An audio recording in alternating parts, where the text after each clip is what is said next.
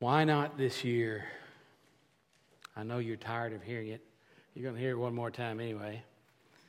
But after this, you're not going to hear it for a while, maybe. Maybe not. I know you're tired of thinking about getting out of the boat. Then I suggest you just get on out.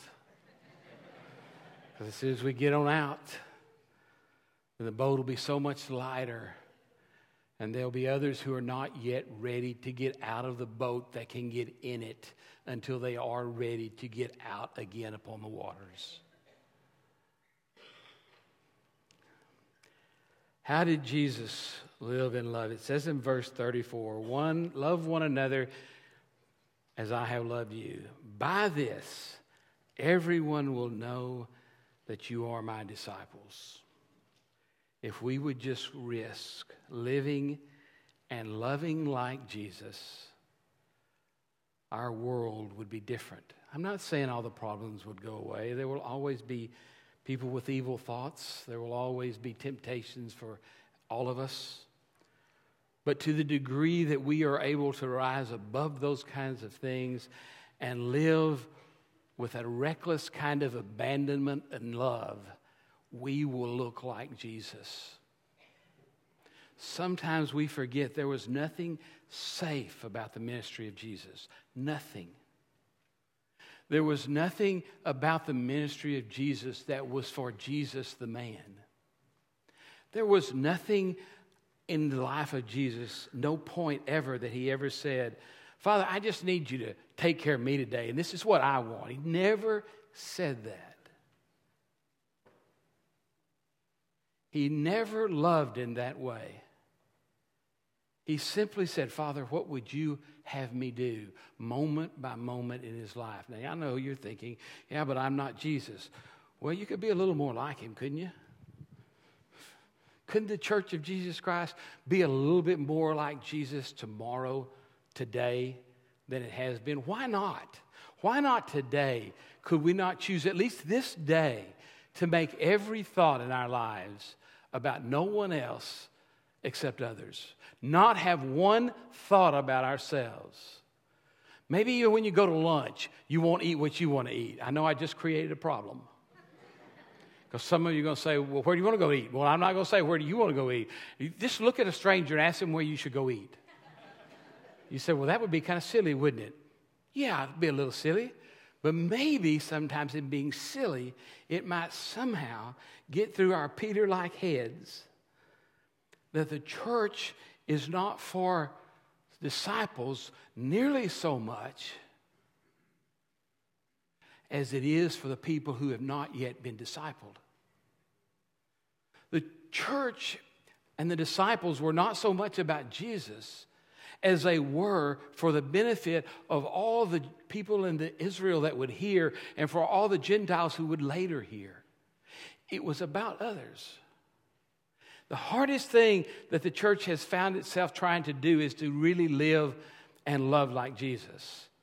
I know it seems so easy. Tertullian, one of the earliest of our church fathers, lived between the years 125, 35 to 210, 220, or according to which historian you want to believe, actually writing and teaching about Christ in a way that aggravated a lot of people. He was so early in his thoughts. He was actually the first one to talk about the Trinitarian formula of Father, Son, and Holy Spirit in that way.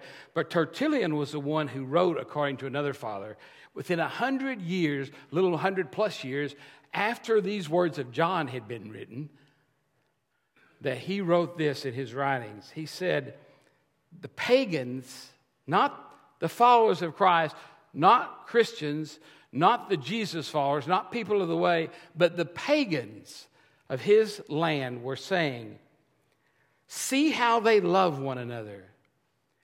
Why, they are even ready to die for one another.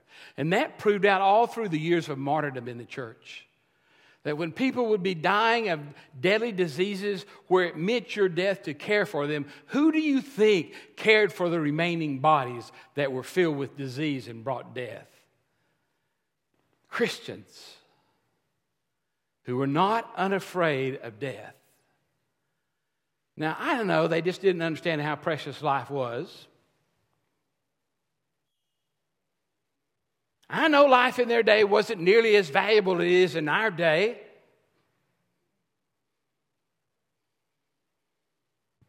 I know they weren't waiting to go home and put their feet up and watch TV and sit in the air conditioner, or they'd been a little slower to go to that house, you might think. But somehow, what they wanted was not as important as their love for others. If the church ever dies, it'll be for that one simple reason. We have become who we're trying to save in the name of Jesus. Our lives are mostly for ourselves. Our lives are mostly about the things we like. Our churches are mostly about the things we like in churches. You say, well, I don't know if that's true or not.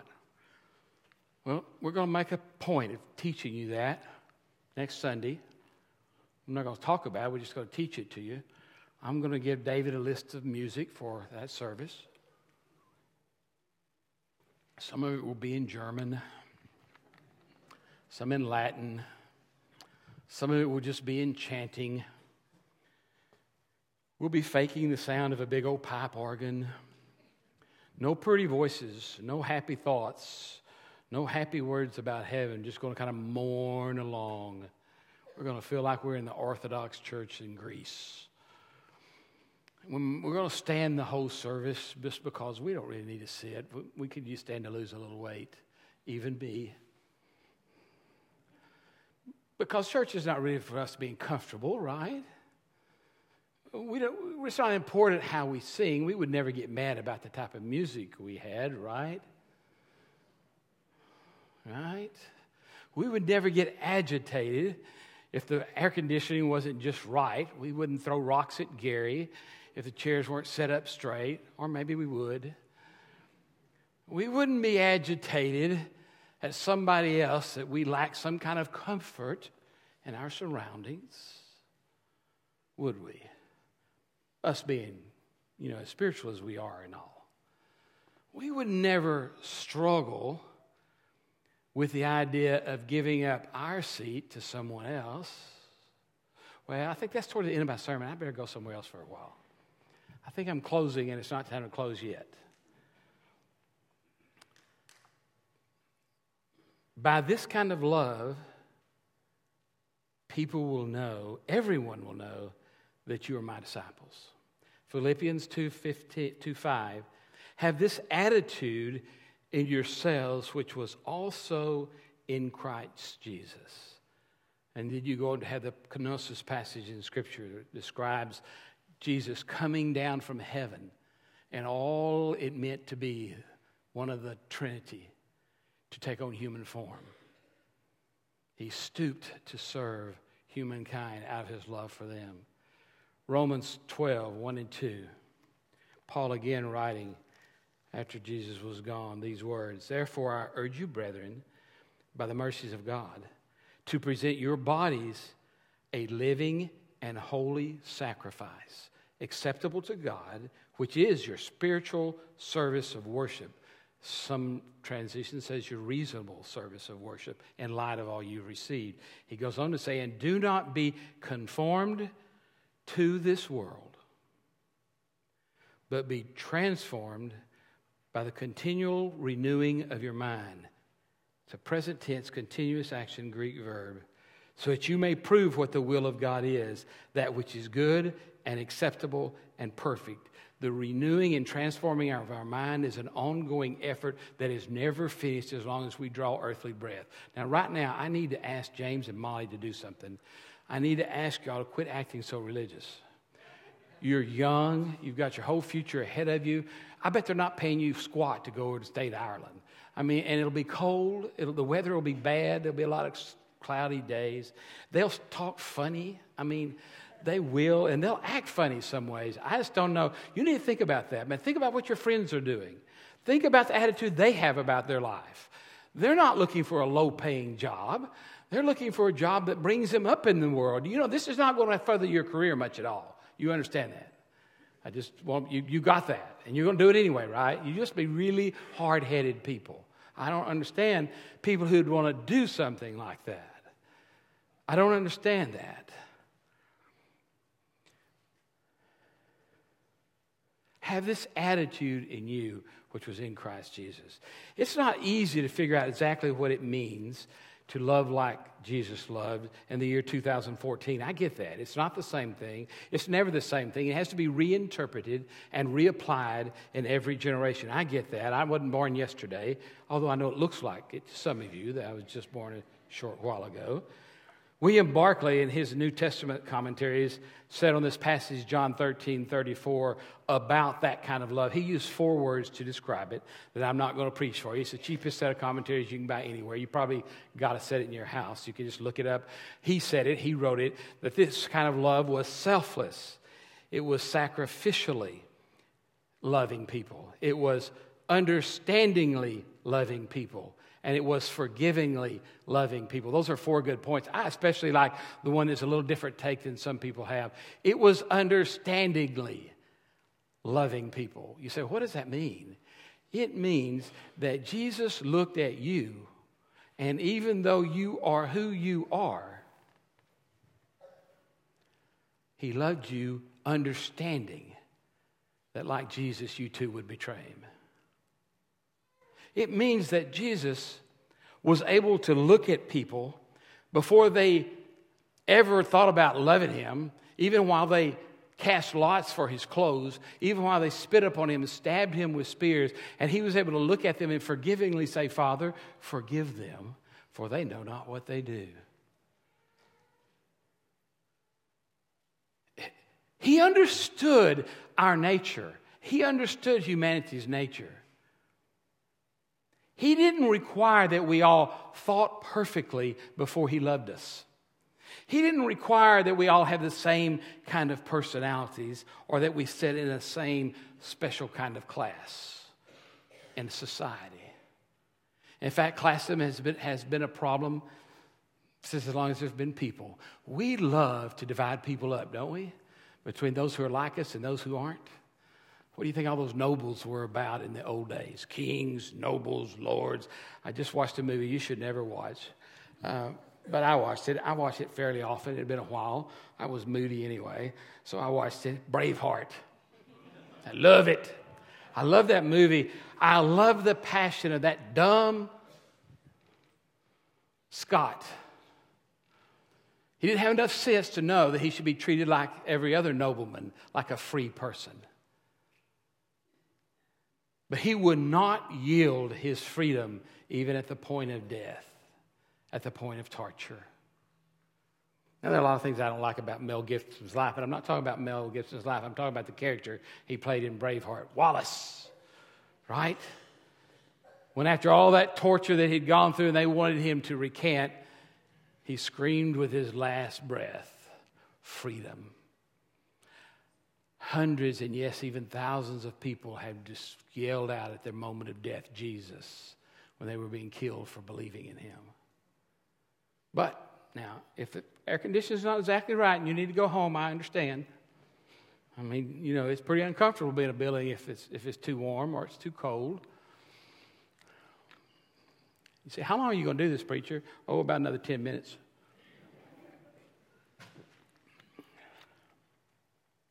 You see, words like these are meant to become treasures in our hearts and in our minds. The words that Jesus said were like that, and some of them were so simple and so clear.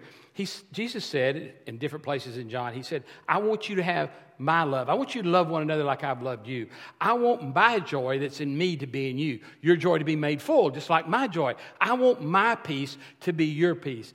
What he had in his relationship with the Father and his love for the Father and his obedience to the Father was what he wanted all of us to have for others, because you see, he had that same kind of commitment and love for them. Even his next door neighbor who wouldn't mow his yard or plant grass in the rocks, he loved that neighbor. Even that person who stormed the embassy and did evil things, he loved that kind of person. You see, that's the thing about being Christian. There's not room for me to hate those people who probably have taken lives in the name of some God they worship. I can't even hate them anymore. Now, don't get me wrong. There was a day when I could. In fact, I could hate them a lot. In fact, I'll admit that every now and then in my mind, I'm thinking, a great big you're invited party in several spots around the world could be held where all these evil people could be invited to a great, huge banquet.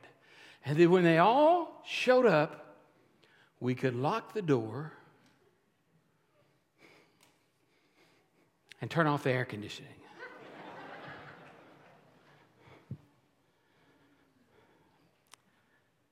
I used to really want that to happen in my moments of youthfulness and my moments of lacking full conversion. And sometimes I have to speak against it now in my own heart, or else I want vengeance. It is so unlike Jesus to be vengeful. I know some of you want to quote the Old Testament to me. Well, good luck with that. I'm talking about loving like Jesus loved. It is difficult. I know it's difficult. I know because I know my own heart. I know that I have tendencies in times in my life when I want to deny Jesus. Other times when I want to go to Ireland, or even better still, seen you. Thank you, James. Thank you, Molly. Someone else. I remember when I was young, okay, Lord, anything you want with my daughter, but don't send her to Africa to be a missionary. I know she's kind of got that heart, but just be careful here. That's my daughter. She's blonde hair. It just won't work.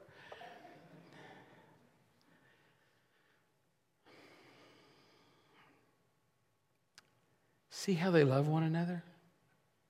Unbelievers proclaimed. They are ready to die for one another. There was not a superficial bone in those early Christians' lives.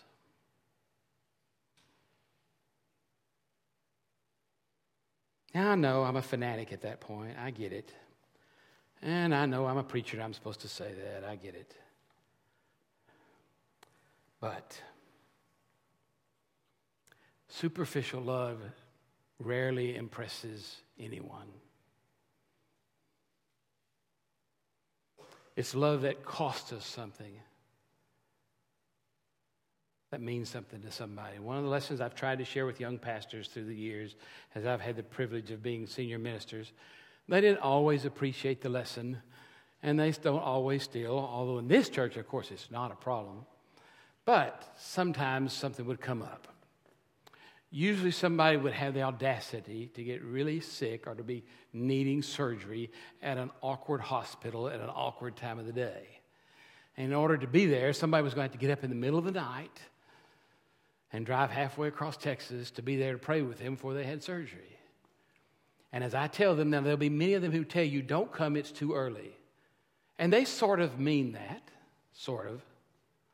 And you'll be tempted not to do it because after all, you'll be lying in your bed looking at your family and you'll be tired from the day before and you won't want to give up sleep just to go stand there and pray before they go into surgery and then to wait outside perhaps with their spouse for 3.5 hours while they have that surgery. You've got so many other important things to do. But if you go and if you pray and if you stay and if you give of yourself in a way that's sacrificial, that family will never, ever forget your name when you're gone or wherever you are, because they will know when you said, I love you, you meant it. That's what they'll know. Because your love for them will cost you something. And if you don't want to do that, you need to call the bishop, because you're either going to change or you're in the wrong house to do work in this place. Because that is the way that I do ministry. And I don't want you not doing it because it'll make you look so bad. So do it when it's your turn. When I was younger, I just did it all myself. Smaller congregation, right? Now, sometimes I'd get fooled. How'd you get fooled, Doug? People wouldn't tell me they were going for surgery. I used to spend a lot of time scolding them for that. I thought, you don't think you need my prayers? You might need them more than you think. You don't think your spouse needs somebody to sit with them? If something goes wrong, after sitting for no telling how many heart casts, nothing really happened at them. People got well. Procedure got more and more commonplace until it didn't for Miss Campbell. They did the heart cath, but it went wrong. And she died in that room 3 hours later. They couldn't fix it. I was there. Didn't need to be there, preacher. It's just, it's just this kind of test they run. Yeah, it's that test where they run a foreign object into your heart. And every now and then when they do something like that, it is your opportunity to meet Jesus soon, as in immediately. And if nobody is there for that person left behind, who is the church anyway? Youth pastors, I'm meddling and I'm overtime. I know you got a lot of youth to follow, and I know you can't follow them all, just so you're following some of them all the time. You can't go to every game. You can't go to every recital. You can't be every place they can be, but regularly you can be. It'll be enough for them to know that you're moving it around who you can go and be with. It'll be enough for them to know that their youth pastor cares about them. Because if you're not there when they need you, if you're not there when the children need you, if you're not there for the ones who are visiting, for the ones who are trying out the church, then you're just not there. I can't close now. I know I'm late, but you took some of my time baptizing all this other stuff we did, so I'm taking it back. Because this is the last time I get to preach on this topic for a while. What does such a love look like? It has to do with our motives, with our attitudes, and with our approach to life, with our purpose. What does it look like locally in a church body, as a body of believers? It means you must cross the room. You say, what do you mean? Let me ask you this. Who are you sitting with, front and back, and beside you? Probably your spouse, but who else? How close did you sit to those people last week? The week before? The week before that? When you went to donut time this morning, did you talk to all the people you know well, or the ones you like best? Or did you talk to people you didn't know well, the ones you don't know as well as others in the church? Did you talk to the person you thought might actually be visiting? Did you cross the room in order to greet them and tell them your name and then invite them to sit with you in case they didn't have anybody to sit with? Or did you get in a hurry to claim your seat in the sanctuary? We're going to do an experiment. These seats are not exactly like your seats out there. Let's see.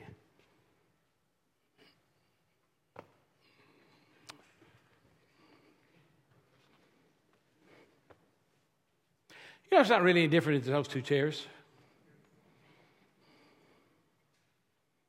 The only difference in your chairs is who's sitting with you, who's worshiping with you, who you're rubbing elbows with. When you look at your Sunday school class, is it the same people you've been seeing in there for 25 years? Then thank God, and then ask God, where are the ones that are supposed to be in there also? And then do the hard work. Have we had people come to our class who really never got included? Have we had them come in and they tried to be a part of our class, but we were glad to have them there. We just didn't know how to show it. We just didn't know how to invite them to our home, to church afterwards for lunch. Somebody's going to get a free lunch today after this is over. You know, there are people, churches like that just, they come for themselves. And there's nothing wrong with coming to worship God and be with God. Don't hear me wrong. But there is something wrong when we exclude the stranger in our midst. And I know most of the time it's unintentional. But you know what? Unintentional sin is like intentional. It's still sin. Did you know that? Did you know that churches don't grow when they're not spreading themselves out? We're fixing to reform our small groups. And I know some of you need to stay together. I doubt seriously that all of you need to stay together. Some of you have already said all that you really know to each other in the last 2 years. I know I've talked to you. It won't take you, I know. You've already given it your best shot. But somebody else doesn't know what you think about Jesus. They don't know how you interpret your faith. They don't know how you live. I know it's tempting to stay right where you are. I get that. I do the same way. I have to sit over here in case I'm messing up. One of those people tell me. But the rest of you don't have to sit where you're sitting. You know, really we should sit you according to height. All the short people sit on front. All the taller people sit in the back. Yeah, if we did that, that would help. But that would help you see better. But I know you like to worship with your family. And look, even the youth. You know, even the youth. Everybody knows I love the youth. But a lot of them sit together, especially if they're in the youth group or they're Wednesday, right?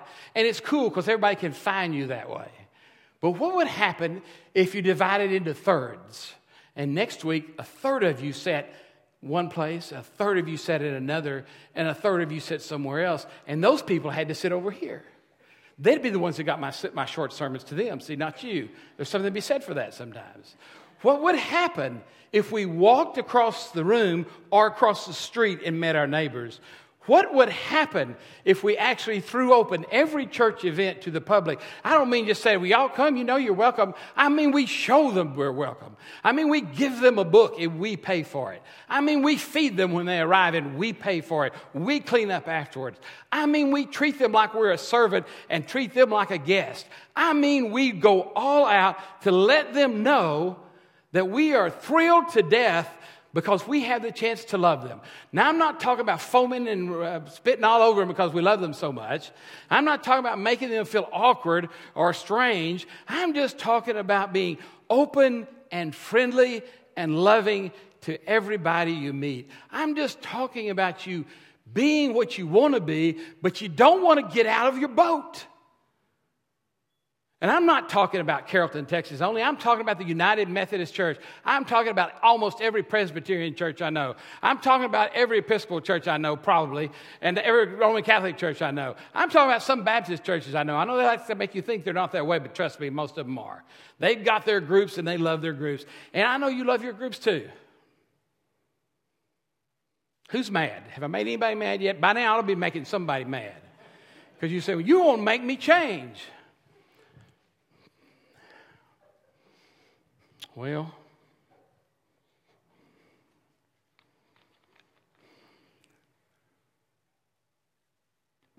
I love a lot of people, and a lot of them aren't here. They're not going to get here unless we get out of our boat. I know you're thinking, but I can't share with them because I don't know them well, and we haven't been the same road together. It would be too much vulnerability for me to tell somebody else who won't think like I think about what I love about Jesus. It was too much vulnerability for Jesus too. In the end, it caused somebody to stick a spear in his side. Thankfully, he was already dead. It did. It caused people to throw rocks at him and to spit him and to embarrass him in front of his mother. But you see, he loved them so much, he just didn't worry about it. I believe in you because so many of you know Christ at such a unique level. I just know that you need to learn how to tell other people who don't where they are with understanding that you love them too. You have to understand they haven't been where you've been. You can't bowl them over with Jesus the first 5 minutes you meet them and get anywhere. You've got to love them first by the things that make them feel loved. By the way, if you're visiting with us today, I'm sorry, kind of. But look at it this way. It might be easy for you to do this if you haven't been here before. It's hard for them. So help them out and just go up to them and introduce yourself to them and say, I'm a stranger here, but my name is so-and-so. If they're not doing it to you, embarrass them and tell you that you're their name today. If you can get within a mile of any church member and you have to say your name first, shame on you, every one of you church members. If anybody here you don't know, you say, well, what if they are a member and I just don't know them? Well, then you'll know they're a member too, just like you. Even if they sit on the other side of the sanctuary, same church, right? All these paths we sign in, they all go to the same place. You're all members of this church. But I'm betting some of you don't know others of you very well. I know I'm through. I know that. But it's so much fun when I feel better. I still got 10 minutes, and one of my friends from the past is going to join the church, so we need to sing, and I need to be quiet. Let's see if I've missed anything I really want to say. Just this last thing. Why not this year? Why not just make up your mind to make your love cost you something? No superficial love. Bleed for somebody else. Bleed for them. Let it cost you your money. Let it cost you your time. Let it cost you to risk telling them how much you love Jesus in a way that they can understand it. So if you're talking to a child that's this tall, you'll speak one way. If you're talking to an adult that's this tall but is terrified of church, you'll say it another way. And they'll both know they've been loved. Can you do that? Will you do that? God in heaven, help us to be like your Son. Forgive us when we deny you. And renew us to once again, every day, make the decision when we wake up to pray, Lord, help me out of the boat today.